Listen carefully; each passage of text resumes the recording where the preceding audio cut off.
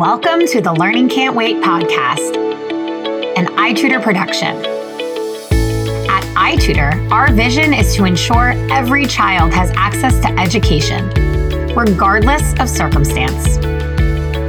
Each episode, we will be joined by pathfinders within and around the education space, who are bringing about transformational change on behalf of deserving students. I am your host, Haley Spirabauer. I am so excited to be talking to you today, George Valenzuela, the CEO and founder of Lifelong Learning Defined. We are brand new to each other, so I want to say welcome, and I'm so excited to hear your story because this is really going to be the first time that I get to learn all about how you've built an incredible organization. Oh, thank you so much, Haley. It's an honor to be here. It's a pleasure, and let's jump right in. So, George, when I actually put a call out on my LinkedIn community and I said, who do you know that is moving the needle and doing great things on behalf of children? And your name came up and I started doing a little bit of a Google search, and you have quite the background in and around education. Why don't you tell us how you got to where you are today? Yeah, so I started out as a teacher about 2 decades ago, almost 2 decades ago. It's like 19 years. And I want to say my 7th or 8th year, I became a district administrator where I became responsible for 40 other teachers. We had a director that was really bent on making sure that the content area specialists and the elective specialists work together so that we can visit schools every 9 weeks, like every quarter, visit schools doing something called learning walks. And in those learning walks, we would get to know our teachers, their needs, also the kids. And then we would go back, have a data debrief, and then make sure that everyone on the team is saying and seeing the same things. And then we would design our PD solutions and embedded PD on supporting them. We got a lot of success. In around 2010, we got all 50 schools in Richmond City Public Schools fully accredited with a model like that. And I guess that really stuck with me. And as a specialist, I would support my teachers in their curriculum, in their trainings, equipment, materials, supplies, things like that. And then eventually I hit a wall and I realized that I didn't have the skill sets that they would need in order to do project-based learning. I looked around, sought out an organization. Back then it was called Buck Institute for Education. Now it's PBL Works. And I joined them around 2014. I got into the cohort. I think it took me about 10 to 14 months. And when I became very proficient in their PBL framework, I started facilitating workshops around the country. I started really slow, but around the 5th year, I got a handle of it, and something inside me said that you have to go do this full time. I started doing that, and I began writing articles or blog posts around that time. And from there, I got invited to write books, visit school districts, other schools that I would have never planned to visit. And eventually, I formed my own company. It's called Lifelong Learning Defined. And since then, I started doing that action research learning walk as just an instructional innovation model for helping schools, number one, understand what they really need. And then number two, make a plan on how to go about it. So yeah, I'm approaching my 5th year with Lifelong Learning Defined. I recently opened Instructional Innovation Partners, which is a nonprofit, and with Dr. Sheldon Akins. And my plan with that now that I've experienced success is to help other educators that want to do what I do, but may not have that big picture, to help them with my coaching and using my models and my systems so that they can develop into that business owner that is doing their own thing in an efficient, effective way that is truly helping schools. I want to first of all say congratulations, because this is hard work, as I call it, and this is hard work also. Make sure the heart and the heart are clearly defined there, but it also is work that is rooted in what is happening in classrooms. right? So you're going on these learning walks. This is not PD that's created in the ivory tower by folks who have been out of classrooms for a really long time. Can you talk about why that learning walk process is so important to creating powerful and effective PD?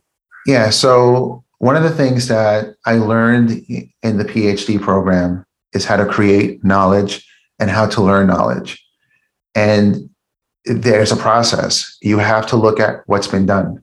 You have to, so if you're exploring a topic, whether it's PBL, SEL, tier one instruction, whatever it is, you have to look at what's been done. Most likely, there's a model, a system, or a framework that's already been developed, some other researcher.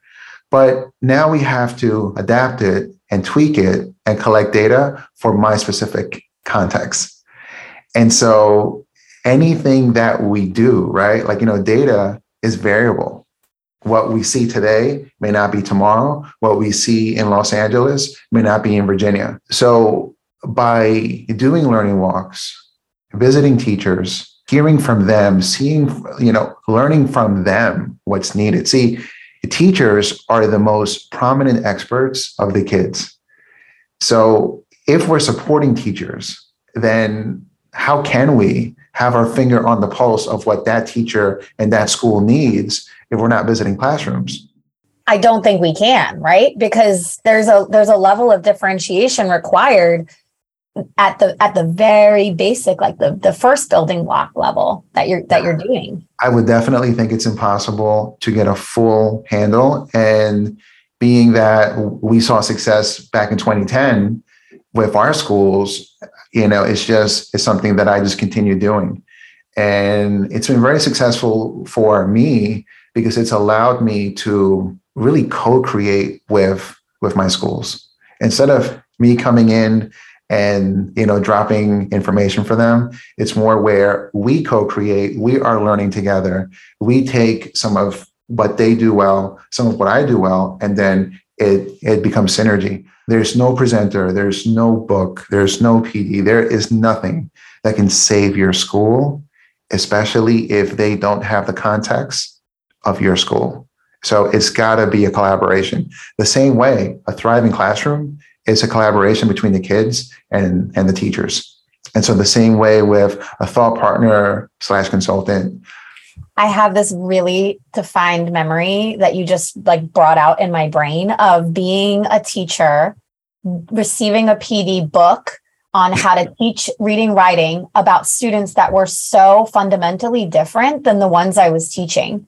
And I thought to myself, how is it that they're possibly accounting for the cultural differences of my student, the life experience of my student, the needs, the resources that my school has available? And the answer was they weren't, and it didn't work. And now these curriculums are being disproven publicly. And I remember sitting there and having this moment of what you just said is how could it be real for a teacher if it's not real for the community? Well, I think we have to start somewhere, right? And I think we have to try things. And I think that we're a product of what we know, right? But we have to go back and understand how knowledge is created. Now, if someone isn't in a graduate program, it's going to be very difficult to understand how knowledge is created, unless if their building administrator is doing a book study based on that new thing that they're doing PD on, right? And they're looking at the research, they're looking at the practice, it's being modeled for them, they're implementing, looking at the data, not just academic achievement, but student engagement. There's a correlation there, right? You can't have them achieve if they're not engaged. And from looking at data that way, and then looking at our own impact, our own practice, then that makes it easier for us to tweak, adapt, level up, and improve, and even fail. I have failed way more times than I've succeeded, but because I failed a lot of times, I'm starting from experience every time. And I think that's an important thing to understand. And you won't understand that if you're not involved somehow in that action research process. My job as a coach, as a facilitator, is to walk them through a process like that. And a lot of them, if they have a doctorate, then they kind of realize, oh, okay. So we have a problem statement, where we are, where we want to go, how we think that we're going to get there, the behaviors and objectives that we want to see. Okay. And the learning walk is going to provide us those, look fors and that formative assessment, or that assessment of what's actually happening, in opposed to what we want to see happen. And so that, I think, it probably should have been done that way all along. I know in some spaces it is happening that way. But yeah, across the board it's not. And you're trying to change that. Well, yeah, I would love to see it happen one day, but you just do your work and you put the right stuff out there and you hope it sticks. So let's talk a little bit about project-based learning. That's the acronym PBL for listeners who are maybe not experts in education, but are curious to learn more about what's happening in schools today. PBL stands for project-based learning. Yeah. Talk to us about why this is the pedagogy that you're insistent belongs in schools. Well, I don't think it's the only pedagogy. It's a form of experiential learning by doing, and also with reflection for metacognition. I love PBL. I think it's an amazing instructional approach. It's research-based. However, I don't think that everything should be a project or needs to be a project. I think if teachers are starting PBL and they've never done it before, I think that, number one, they need a recipe for it. They need a framework. Like if you're in your kitchen and you want to make lasagna, or you want to make a dish that you've never done before, you may have all the ingredients and all the tools, but with no framework, with no recipe, we're not going to get very far. So if we have a research-informed approach to what defines the student experience in a project, but also some general guidelines for how I should start, then I think that with time, practice, and repetition, we can get better and better. And I tell teachers all the time that think of your project as your unit plan, not the product. A lot of times we see kids making a product, building something, doing a presentation, a performance task, and we call that the project. No, that's a product. The product or the project is the entire process. So I say start with one a semester or one every 9 weeks, and don't do it for more than 2-3 weeks at a time. But it's like anything, right? You have to know where you want to go. So if I want to be a PBL teacher, I know that I have to travel this path. If I want to be anything, if I want to accomplish anything, I just have to know where I want to go, and then take into account two major things. Number one is I know where I want to go, but not how to get there. So instead of trying to figure this out on my own, find a mentor, a coach, a resource, someone that has already accomplished what I want to accomplish. And then I want to consider my energy. If I'm inspired, if I'm motivated, if I'm feeling good, then I'm going to do the hard work that's required to achieve my goal. If not, then the energy will probably be like, well, I don't want to do this today. I'm tired. I want to watch Falls Netflix. To the bottom of the list, right? Yeah. Right. So it's just those two things. And I think that there's a lot of good resources out there for PBL, my work being one of them. So I encourage everyone to take a look. I have an article on Edutopia. It's called A Simple Framework to Implementing PBL. It's on Edutopia. It's my work, and it uplifts the high quality PBL framework. And of course, there's other organizations out there as well. I want to talk about your most recently published book, the environmental science book. I'm assuming that's the most recent publication you have of books. Is that correct? I have one in the pipeline that... I knew that was going to be the answer. That's why I'm asking. No. So Solution Tree is publishing my new book. It's on SEL, social emotional learning, which was also discovered through action research. That'll be out in October or November. But the environmental science book, it's a special book. It fell into my lap. One of the editors at ISTE was like, George, I have a brother. He's an environmental science teacher. This is such an important topic. What do you think about it? And I looked at it and said, man, I have a lot on my plate, but this is something that I know it's important and I can look back one day and be very proud of. I reached out to this amazing guy I know. His name is James Fester, and he's an expert in all things parks and nature and the environment. And we sat together and we agreed to write the book in 3 parts. Part 1 is just basically defining PBL, environmental education, and some of the big lifts or the big things that someone that is teaching it should really consider, like climate change, sustainability, human impact. And then part 2 of the book is a project that dives deeper into those topics, but it provides an adaptable PBL unit that any teacher from any grade level can adapt. And then part 3 of the book is getting into field research, SEL, and ways of working with technology within environmental education and the inquiry process. And yeah, it's an amazing book. I get to speak on it sometimes and help teachers in adapting the projects in the book. And yeah, it's on ISTE, it's on Amazon, and on my website. It feels really timely to have a book about environmental science and helping schools and teachers to make that education real for kids. I know there's a ton of content out there and other validated sources that could be used, but right now we're in a little bit of a precipice with our environment. So creating content that is really dramatically challenging how we teach this to children so that it's more engaging, which maybe is a broad generalization, but from my perspective of being a classroom teacher and a school leader, PBL classrooms had higher engagement. That for me, that felt really, it brought learning to life.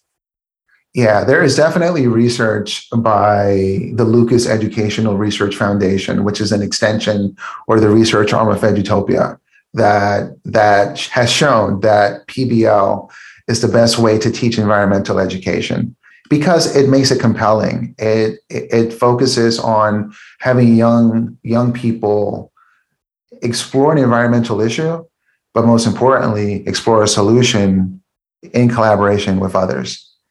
So they're thinking about ways of becoming a conservationist, of really creating a call to action that it's going to extend beyond the project, beyond the classroom, and getting other people involved. And if you think about it, that's how environmental scientists engage the public, right? Like they have the research, they have their work that they're doing, but there's a call to action. It's not just exploration, it's developing a solution.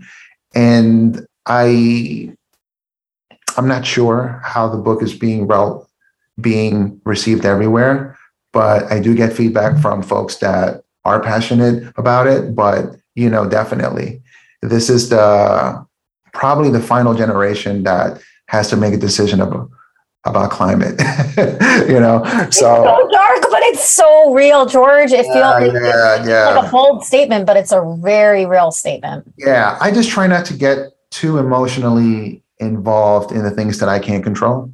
Yeah. Yeah. But you're chipping away at the parts that you can control, which is equipping teachers to have the tools to teach students. So that sounds like it's within your realm of control right now. Yeah, I think so. But at the end of the day, it's a big country. There's, I want to say 200,000 teachers or 2 million. I forgot what the number is, but there's a lot of teachers out there and there's a lot that need to be staffed. So I can only do what I can do and on my social media, put it out there and hope that it helps someone. I mean, that's really what I do is anything that I write is really meant to just be a way to do scholarly service, but to put the information out there for someone that will never meet me. And if it can offer them a step-by-step inspiration, something that they can use as they're learning their own way, then I think that's important. And I feel blessed.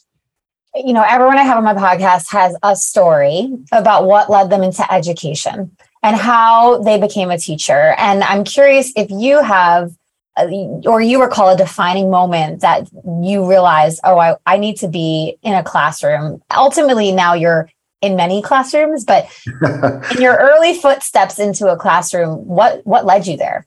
Yeah, so I'll say to anyone listening that, you have to pay attention to that voice within saying that you need to do something. And there's research that shows that the more that you can, quiet your inner storm and listen to your gut, your intuition, it's there for a reason, right? And I can't validate this, but it's been my experience that you have to listen to what is coming up over and over again, and then, doing it. And if you don't know how to do it yet, just find a person, entity, resource, book, whoever that has already done it, and then just follow those steps. But you have to tweak those steps as you go along. Well, anyway, my major was computer science, STEM, and I never thought of becoming a teacher. Now, I was told a couple of times that I should consider it, but it was never something that was inside of me, I would say, that I saw for myself. I had an auntie who passed away now about 5 years ago, and she was a teacher. And she told me one day after I graduated and I had a job lined up and everything, that I think you'd make a great teacher. And I didn't see that for myself at the time, but she made a really great offer. I think it was $36.50 an hour for 5 hours a day for 4 days. And if you add that up, that's like $700 a week for 4 or 5 weeks. So I said, man, that's a great deal. That's a lot of money. So I'm going to try that out. And after 5 weeks, I'll go back and follow my intended career path. Well, inside of me, I always had like a chip on my shoulder, feeling that I wish that my parents would have been better parents and better friends as I got older. And I never told anyone that, but that's just something that I felt. When I got into the classroom, I met 25 kids that I realized that some were marginalized in a way that I hadn't been. And I've always been the type to want to help people. And they changed the entire trajectory, not just of my career, but also my life. And I got that inner voice in me saying that this is what you need to do. As I learned to trust that voice and trust my expertise and become more confident, not just as a teacher, but as a person, as a man, my voice has changed and said, you need to help teachers. You need to help politicians understand this. You need to help superintendents. And, I know how to learn. I know how to create knowledge. I know the process, the action research process. So it's all about really convincing another person, whether it's a team, superintendent, a teacher, a student, to allow you to work with them and learn that together. I appreciate your vulnerability in sharing that story. I know sometimes when I bring people back to their childhoods and I'm asking them to share what brought them to education, in some cases it's, incredibly heartwarming, and other times it's more challenging, but it's cool because I think, right now we have a teacher shortage. You named it a few minutes ago. We have schools open already that have vacancies in the hundreds. And so we need teachers. Teachers are a vital part of our society. And so if others who are listening are not yet teachers, but feel called to listen to their voice, inspired by your journey, I think that's amazing. So I appreciate you sharing that. Oh, it's my pleasure. So what's next? Like, what's the grand vision for you and for lifelong learning defined? Where do we see you in 10 years? How is the organization changing? Like, what gets you most excited about the future? Yeah, so I'm just excited about the right now. I'm very confident in what the future holds, because we have a process. We have a way that we want to get there. Now, we don't know how we're going to get there, but think of what Wayne Gretzky said. I'm a great hockey player because I skate to where the puck is going to be. So if you do your work, you do the work. And Michael Jordan said this. He said, you don't try to chase rewards and prestige. You do the work, and then all that's bestowed upon you later on, right? And so I have saw that by doing the work, the hard work, you get more opportunities. You get to help more people. So I don't know exactly, I know the system I have, right? Instructional coaching, the model, action research. I'm writing books, articles, doing really meaningful and really compelling PD, and now showing other people how to do this. So I think that by the age of 55, and this is my goal, I'm saying it right now, I'll stop writing, I'll stop facilitating workshops and focus more on helping young consultants, young teaching coaches, instructional coaches on doing what I've done, but in their space, in the way that they want to. So whether that improves a school, whether that improves a business model or plan or whatever, that's fine. But I think that's my way of giving back, because I learned it the hard way, right?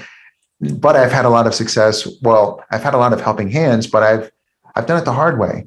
A lot of it was learning on my own, having to figure things out. I'm still figuring things out. Like I can't say that I figured everything out, like branding, marketing, social media. Like I don't have all those things down packed, right? Not as down packed as my client list. But what I will say is that our purpose should always be to help other people, and we should exploit our uniqueness and the thing that we can help other people solve in the service of other people. So this is what I know how to do. So I think that that's what my future holds, is to one day just do this, but to show other people. Never stop teaching, right? Once you're a teacher, you're always a teacher. You could take a person out of the classroom, but you can't take the classroom out of the person. I hear that a lot. I really do love the adages you shared from Wayne Gretzky and Michael Jordan about, skating with where the puck is going to be, and also not doing it for the accolades. And yet, it's important to recognize talent. You've amassed quite a set of literature and resources to help teachers. And I think that's worth celebrating. This entire podcast exists to celebrate people who are doing the work and the hard work, as you named. So grateful for what you've built and excited to follow what comes next. Oh, thank you so much. Yeah, I had a person that reached out and she did a great article. It got a lot of great feedback. And she was so excited. And I said, well, that's great. And it's a wonderful piece and it's going to help a lot of people. But can you do it again, and again? That's the thing, right? Like I was inspired by Drake. Drake is a rapper, but I'm a fan of anyone that's excelling at what they do at a high level. And I learn from their stories and look for the parallels in our journeys and see what I can glean so that I can learn how to do things better. And obviously, Michael Jordan is a person that I've been, studying for a long time. But, Drake said that when he became Artist of the Decade, and if you look at the numbers, like his achievements, he's not the biggest rapper. He's the biggest artist in music, period, ever. And one of the things that he says is that his first single, it was a good one. He said it was a cute one or whatever. And then the second one was great. But can you do it again and again and again? And it's dedication to your craft. It's dedication to what your purpose is and how you want to help other people and creating something that is helpful, that is useful. And that when you do that, you're not really looking at the greatness of that one thing. You did that thing well. You got all the feedback. Other people looked at it. It's polished. It's done. But now you're on to the next thing. And I think that that's an attitude that has helped me a lot. And it keeps me humble. It keeps me grounded. And it keeps me just never being complacent. And I think that, Pharrell said this, don't ever be complacent. You have to act like this is your first opportunity, your first at bat. That sort of fortitude and resiliency through the ups and downs, I imagine, is one that takes a lot of, like you talked a little bit about earlier, like internal strength and kind of know-how for what the end game might be or where you're going and the process. What advice would you give maybe an entrepreneur or someone who is looking to help outside of where they started, so maybe getting into consulting, as you named, that you wish you had at the beginning of your journey? Yeah, I don't think you can look at another person like you can be inspired by another person, but you can't really look at someone and say, I want to do what they do. No, I think that is back to the inner voice. what I just mentioned as far as being resilient and being consistent is impossible if the passion isn't there for what you're doing. It's impossible. And that's never a material thing. Steve Jobs said something along the lines, by the age of 25, I made $1 million. By the age of 26, I made 10. By the age of 27, I made 100. I would have did it all for free. And I think that when you follow what your passion is, then you're able to put in the hard work. And if you're not able to put in the hard work, then maybe that's not your passion. So if you're not sure what your passion is, I think that there's another principle that we can think about. You are uniquely and powerfully positioned to help the person that you used to be. So at one time, I was a teacher that needed help. At one time, I was an administrator that needed help. At one time, I didn't know how to be a good husband, how to be a good father, all those things. So you basically should take your expertise and your knowledge and your passion and use that to help the people that need it the most, in opposed to looking at someone and being, well, I want to be them. You have no idea how many doors were closed in that person's face. You have no idea what amount of sacrifice, how many hours went into their day, building what their business is. So I think it's that inner voice, right? That thing that you love to do, follow that thing, and then I don't want to say exploit yourself, but exploit yourself or use yourself in the purpose of helping other people achieve that thing that you've already achieved. This feels really timely as a conversation as we think about, going back into the school year and just the challenges before us. We've endured a very long 3 years of a pandemic, and now we're somewhat in an endemic. So I think people are recalibrating, right? They're recalibrating about what their expectations are for the future. They're recalibrating what education should look like in the future. And so I think it's timely to name that there are strengths within all of us that speak to the versions of ourselves that existed before that could really help us reimagine what the future looks like in our own purview, in our own environment, whether it be a school or an agency or an ed tech company, or just, in graduate school. I think that is like huge for folks to realize. And I appreciate the way you phrased it. Yeah, I know a lot of people that had already been working hard. So when the pandemic sent them home for a while, they were able to pivot because they had been doing the work. And when you've been doing the work, you may not know how to get there, but you know where you want to go. Right. And then you learn how to pivot in the situation. But if that wasn't a part of your life, then some people sat on their hands and they weren't able to really pivot and they weren't able to really figure things out. But that's okay. Right. It's never too late to figure out what it is that you really want to do. And I think that it's not just about being an entrepreneur, being a great teacher. It's just about working on yourself as a person. And if you do that, right, in tandem with your professional life, like your personal and your professional, then I think you've got it made. And we've lived a life that is worth talking about. That's why it's called lifelong learning defined. I figured out for myself, I want to say, around 2014, 15, what my personal and what my professional goals were and what my journey was. So I called it a company, like I named the company what I would hope that I can now do for other educators and other people. And I don't know what that will look like, but I know what the framework and the model looks like, right? And that's all you really need, I think. So you have another book coming out this fall about social emotional learning. If folks want to read your content upcoming, I know you mentioned a piece on Edutopia, there's quite a few pieces on Edutopia they could check out.